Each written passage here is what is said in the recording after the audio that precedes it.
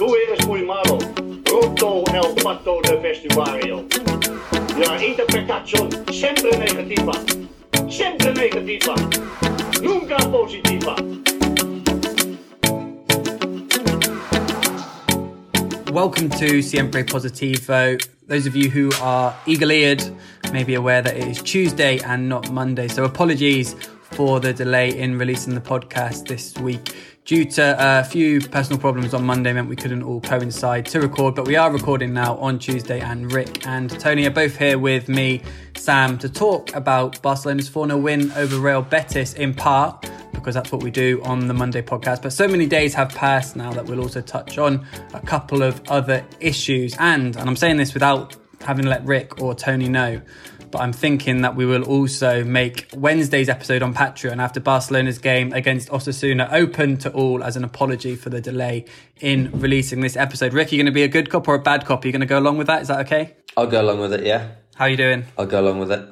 I'm doing all right, yeah. Been watching so much tennis at the moment because I'm now also working on the Madrid Open, so that's it's going quite well. I'm getting more and more into it. Like, I've always kind of liked tennis, but now it's starting to click properly, and I'm enjoying it. Tony, ¿qué tal? Good morning. Well, good. I don't know if it's morning, already afternoon. Happy, good mood, summer mood coming. Facing my last days in Relevo, a bit of trouble in the last part of my stage in Relevo.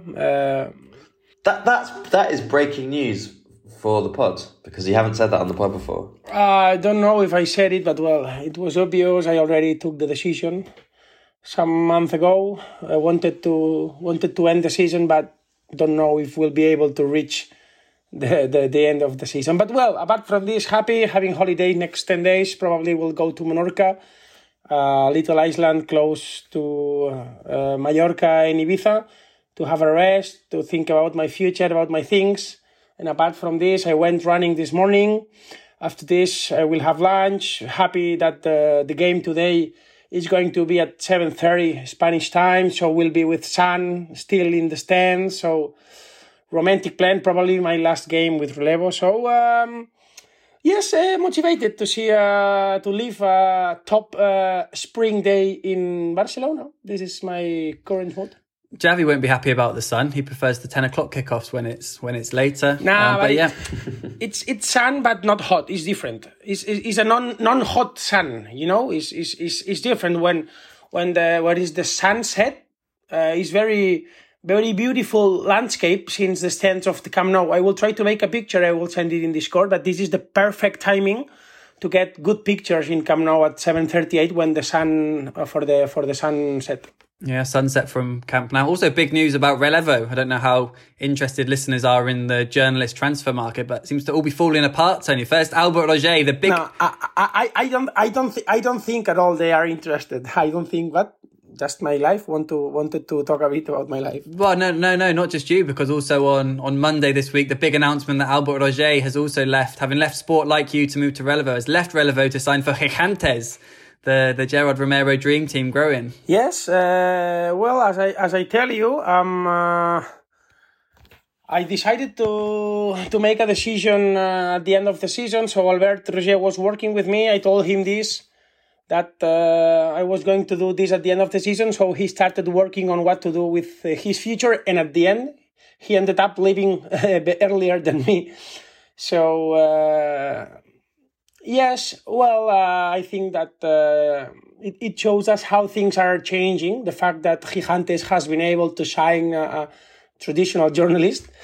But yes, it's obvious that it's growing up, this new media of Gigantes, this new style of live storytelling. And yes, happy for Roger, happy for Gigantes, and that's what it is.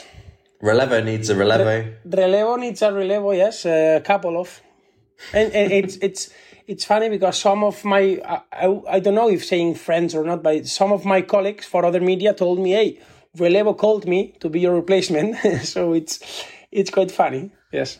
Let's rewind to Saturday, because after a few the Atletico game had some good moments, but after the back-to-back goalless draws against Girona, Getafe, the defeat to Rayo Vallecano, there was a real sensation of the season sort of petering out without anything exciting happening. And even though there were sort of elements to Barca beating Betis 4-0, which were sort of end of season-y and, a red card early on for Betis, distorting the game and the scoreline perhaps slightly, there were some really fun moments, notably off the bench. The introduction of Lamine Yamal as Barca's youngest ever debutant in La Liga. Maybe I'll leave it to Rick to explain if he's their youngest ever player, because once you start delving into those things, people start going back to 1912 and all different things. But it is a fact that he's their youngest ever player in La Liga, the fifth youngest ever player in La Liga for any club, and just the fifth to make his debut before 16.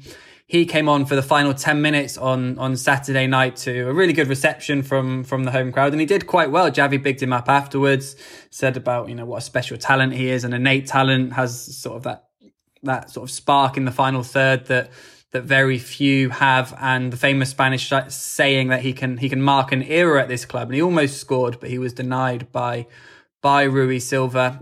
Before Lamine Yamal came on, Barca were already led through Andreas Christensen in the I think it was the 13th or 14th minute, when it was still 11v11. Christensen, of course, making his return from injury, and then Betis were reduced to 10 men. Edgar Gonzalez sent off for 2 bookable offences, which were disputed by Manuel Pellegrini. Xavi said they were both yellows. I mean, I wouldn't massively argue them. I didn't feel like it was an absurd decision. I can have sympathy for a coach when you get 2 yellows so quickly in the first half. There's usually some sort of leeway when they happen quite early. But I mean, no massive complaints from me. Once Betis went down to 10 men, Barca ran away. They scored 2 quick goals at the end of the first half. Lewandowski, a good finish, and a needed finish, because Benzema is closing in on him in the Pichichi. Benzema scored a hat-trick at the weekend to move to 17 La Liga goals. Lewandowski's goal took him to 19. So I think that's going to be a bit of a narrative in the final weeks of the season. Benzema v Lewandowski, who can win the Pichichi. Rafinha got the third via a really nice ball from Busquets, who played lots of really nice balls. Obviously playing against 10 in a game that Barca had control suited him, and he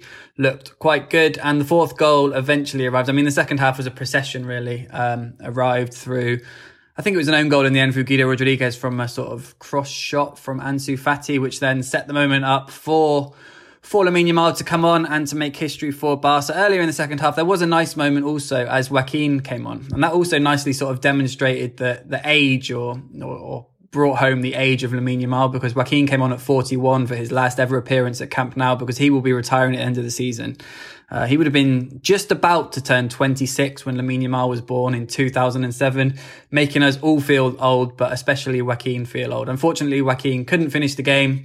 Lamine Yamal did. But Rick, too much to say about the Barca Betis game, given it's now Tuesday? There's 2 ways of looking at it. One way is you could just look at it the way that I'm sure a lot of Barca fans will want to look at it, and just say, oh yeah, this was a great performance, there were great goals, great moments, like you point out with Lamine Yamal. But the other way is with the red card, we didn't really get to see what that game was going to be like. That red card after 33 minutes. And I agree with Xavi that Barca did start well. Christensen scored after about 15 minutes, just 14 minutes, I think. And they were doing well, but Betis had come into the game before Edgar Gonzalez's red card. And for me, I don't agree. I didn't agree with you when we talked about it. I think it isn't a red card. I think it shouldn't have been a second yellow. It should have been one of those ones where the referee is just like, next time you mess up, you're going to get that second yellow. The actual foul looks worse than it is, because Pedri's shin pad flies out of his sock. And the reason that happens is not because Edgar Gonzalez smashes it. It's because it gets caught in the tackle, and the sock gets pulled down, the shin pad pops up and flies out.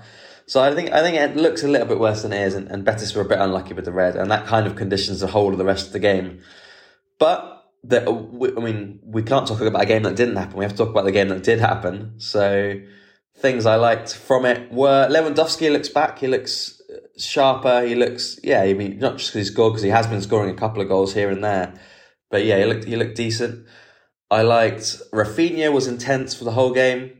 Added to his goals and assist tally, but was, really good pressing from Rafinha. And beyond Lamine Yamal, who we'll talk about, I guess, Ansu Fati coming on for his brightest performance in months. So yeah, maybe it helps that Betis have 10 men at this point, but Ansu Fati was better than he has been in the last few months when he came on.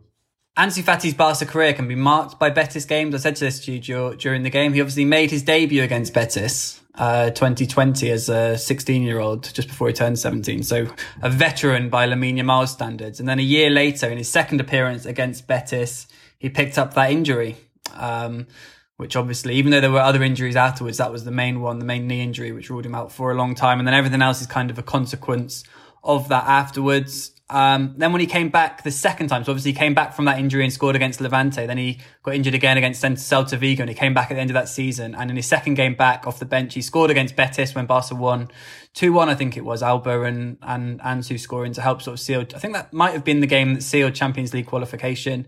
And he also scored against Betis in the Super Cup this year in the semi-final, which Barca won on penalties. And then there was one game, the game at the Villa Marina earlier this season was perhaps the one non-notable game. And then, like you say, he came on and did okay. So it's kind of like a career marked by Betis games, or at least flagged by Betis games. Although I kind of raised it to you because as Lamine Yamal was warming up, it kind of felt like it would then be perhaps the definitive sort of not end of Ansu's Barca career, but if he was to leave this summer, you could kind of be like, and then the final Betis game when, a 15-year-old was brought on ahead of him, and at 20 he was cast aside. But it didn't happen. He came on before. Ferran Torres was cast aside. Do you know why Ansu does well against Betis? Because he is Sevilla. Yeah, played for Sevilla, didn't he, at youth level? Yeah. Tony, what did you make of the Betis game? Did you enjoy it? Yes, well, starting for the end, I don't think Ansu did well against Betis. This is like if you cook a salad. It's the minimum, no? Don't forget that he was given the number 10. What do you mean that he did well? He did a good action and a good cross, and then it was own goal? This is what we expect? So I don't know. I even didn't see him very motivated after this action. No, for me, no conclusions at all. And two things that for me are key to understand the game, of course, the red card, but also that Barcelona has always been happier to play against these teams that are not willing to defend, that they play open, they want to take the ball. This kind of Betis, Real Sociedad, Villarreal, also Rayo, even if you had a defeat. These games are more... different Rayo, though, to the current Rayo. Are different to play, easier to play in terms of there are more spaces. Yes, they are also more dangerous when it comes to attacking actions, but you are having more problems when you have to face well-structured defense. So really easy. So no, I wouldn't take any conclusion. And people saying, "Wow, what we improved?" No, improved nothing. Just you played against 10 players, and then it was all done. And I'm sure that we are going to see today another victory. We are going to see another triumph of Barcelona against Osasuna. But even if Xavi is denying this, I think that, yes, this season is getting a bit long for all the squad. So for the game against Betis, yes, only would like to mention the historical debut of Lamine Yamal. And don't forget that also Bojan Kerkic and other players were supposed to be the new legends, and then they weren't. So I would like to keep calm, not in terms of putting him on the pitch slow by slow, no, in terms of the comments on praising him, but in terms of the pitch, there are no rules. There is no DNA ID to check. When you perform well, you have to play. So this is no bouncers on the side of the pitch. Is he going to sign a new contract, Tony? Lamine Yamal, a contract? Because he's not got a professional contract yet. He can't sign one until he's 16 in July. Yes, when he turns 16 in July, he will sign a 3-year deal. It's already, I would say, 95% agreed. And yes, he will stay here 3 more years at least. Yes, it was clear. There were some mates reporting this as an exclusive yesterday, but it was all said before that it was almost all ready and the guy is going to stay. And Rick, what's the best plan when he signs this deal next season? To play for Barca Athletic or to be in and around the first team? I mean, you don't want... it's a difficult situation. It almost becomes not a difficult situation to manage, but a hard one to gauge now that he's sort of made his first team debut. Obviously, Ansu skipped the B team and went straight to the first team. That was kind of boosted by slightly sort of injuries at the time and stuff, and then COVID. But it would make sense, surely, for Lamine to play at least a season with the reserve team, wouldn't you think? Yeah, it makes sense. I wonder if it depends on what happens in the transfer window, whether Barca can bring in a left winger or not. The squad composition maybe will have an impact on it, but at least on paper it makes sense for him to join Barca Athletic, and then Xavi to use him as and when he sees necessary to help bolster the first team squad. Tony, we're talking about Barca Athletic. Can we say that obviously this season he's been with the 19s with Juvenal? Can we say that he won't play for them next season? I mean, he'll still only be 16 next season and will probably still be the youngest player in that team. Good question. I think that he will be training with the first squad, and probably he will be combining first squad with the second squad. Yes, but knowing that Xavi is not afraid of bringing young players, I still think that he could play some games with the first squad next year. So yes, I think no, for sure he will be training with the first squad. When he has no chances to play, he will go with the second squad. But if you ask me now on May 2nd, I would tell you that the next year we will see Lamine Yamal with the first squad more than reaching 10 games with the first squad next season. This is my pick. What do you two think about that situation? Because not Lamine in himself, but this idea of, training with the first team and playing for, or having the chances to play for the second team. I've not seen it work out very well. It's obviously been a disaster with Pablo Torre. And the problem you have is even though you're training with the first team, which is good, you're out of the dynamic of the second team. So then when you perhaps go down, it's like you're kind of like, not an intruder, but it's not your team. You don't have, you've not been working with the team all week on sort of tactical things or whatnot. It's difficult to manage, and what you want to avoid, I think, is situations like we've seen this season with Pablo Torre. Yeah, I think that's absolutely something that Barca should look to avoid. I also wonder if it makes sense, like being 15 years old and playing for a club. I know, like Tony says, there's no rules, no IDing or anything like that. But in terms of what impact does it have on him, Xavi says he's quite grounded. He's got, he thinks clearly and it won't be an issue. But I wonder if you're 15 years old, how massive that is to play for Barca, and then let's say you go and end up playing loads of games to the reserves. Are your teammates going to think, this guy Billy Big Bollocks thinks he should be with the first team? He's not focused properly on helping the reserve team.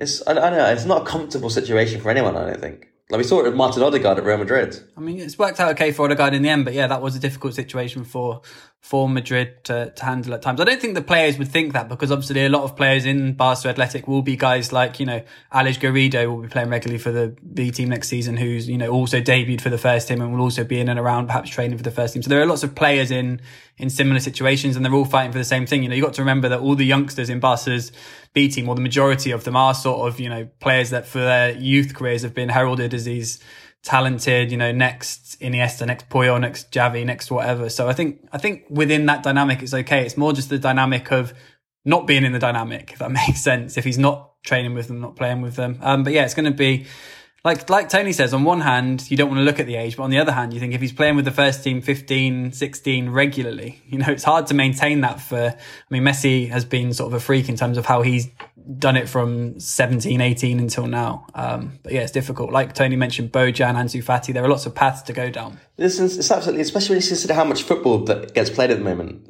He's going to be burned out probably by the time he's like 25. If he ends up playing like a decade of football, he comes into the team more, does well, and starts getting picked more. And then, within 5 years, he could have 5 years playing for Barca's first team. And then people decide, oh, no, yeah, he's not good enough, he's got to go. And he'll only be 20 years old. Yeah.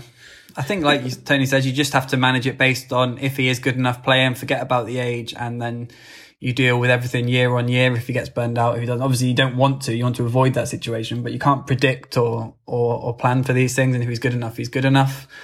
And to what you were saying earlier about whether he's Barca's youngest player or not, the club have said their actual youngest player of all time is a guy called Albert Almasque in 1902, who played in something called the Micaiah Cup when he was 13 years old, 11 months and 6 days. For me, it will always be Lamine Yamal. I'm not having anything that's not the Copa del Rey, Champions League, or LaLiga. I know there are some other cups since then. They had another cup, didn't they? Or Super Cup, I guess. But yeah, I'm taking Lamine Yamal. I'm ignoring the Micaiah. I've got no respect for the, what did you call it? Micaiah Cup.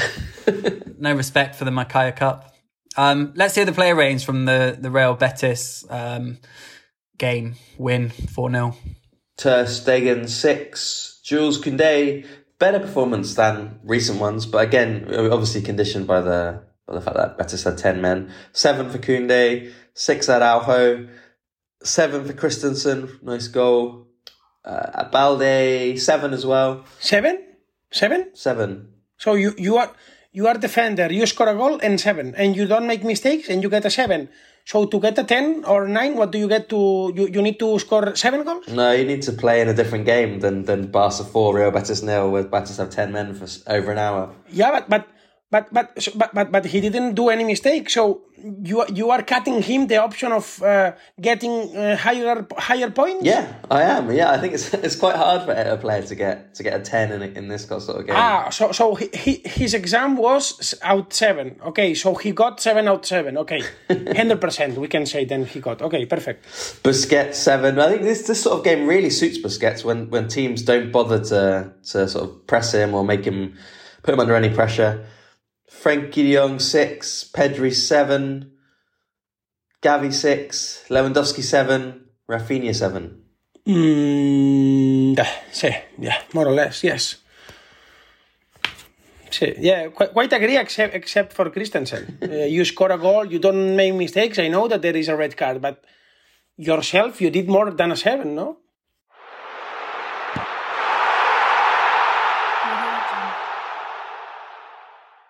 Today, Tuesday, the 2nd of May, Barca play Osasuna, as we touched on earlier in the podcast. So we're reflecting that on Wednesday on Patreon, and we'll open that up on Patreon. So you won't be able to hear it in the usual channels, but you'll be able to go across to the Patreon, which is linked in our social media pages, and listen to tomorrow's podcast for free. And the day of the game marks 2 years since Barca last scored a free kick. Lionel Messi scoring against Valencia. I mean, this has been a thing, like, I'm sure we but this comes up every year now. It's definitely a big thing last year. I can't believe it's been 2 years since Messi left and Barca have not scored a single free kick in those 2 years. His last free kick goal for Barca against Valencia at Mestalla in a 3-2 win. Tony, is it going to end soon? Is it going to end on Tuesday? Is it going to end on the 2-year anniversary? Who's going to be the person to end it? Who's going to save the world tonight? Who's going to score a free kick? I'm not sure. The last free kick I saw, it was against Betis. It was so funny, this chapter, because if you watch again the scenes, that scene, there was a little conversation, a short conversation between Lewandowski and Ansu. How do you say? Tapándose la boca? Covering the mouth. Sorry? Covering the mouth. Yeah, covering the mouth. It was like I want to shot it, but I wanted to. So finally, it was Lewandowski. It was not at all a good shot. What I've been told is that there are 2 players who are smashing it when it comes to score free kicks in training sessions. If you say both names on the first chance, I invite you to have lunch. Marcos Alonso? Rafinha, Marcos Alonso. Okay, Rick is out. Sam still... Marcos Alonso. Sam is still alive. Marcos Alonso and Ansu Fati? No, Marcos Alonso Lewandowski. And Pablo Torre. Oh. I've been told that they are all being brilliant when it comes to score free kicks in the training sessions. That's why when Pablo Torre plays, he kicks some free kicks and also some corner kicks. Yes, well, I asked this to Xavi 1 month ago, like, hey, you have not been scoring free kicks since in the last almost 2 years. What's going on? He said, no, but we are scoring lots of goals in training sessions, but it depends on being clinical during the game, not during training sessions. For me, yes, there is a bit lack of quality in the average, of course. So when you compare it with Lionel Messi, you're always going to drop. But it's true that there is no a concrete player who has great skills on this. For me, yes, Marcos Alonso, but he hasn't played a lot, and the same for Pablo Torre. But for what I have seen and what I've been told of the the best lineup, like if you consider Rafinha as a starter now that Dembele has been injured, I would say that Rafinha is the best one to kick free kicks for me. But if you count that on the best lineup is included with 4 midfielders, Lewandowski and Dembele on the right, then it's difficult to pick a number one, because Pedri is not specialist, neither Frankie, neither Gavi. So it's funny because you don't have any specialist in your best lineup, yes? Yeah, well, Barca will need like an NFL style team where when they get free kicks, they can bring on like a kicking team, and like Alonso and Pablo Torre come on, and you've got one left footer and one right footer stood over it, and then they run off after the free kick. Rick, who's going to score Barca's next free kick? It's going to be Messi, isn't it? That is very possible, isn't it? I don't know.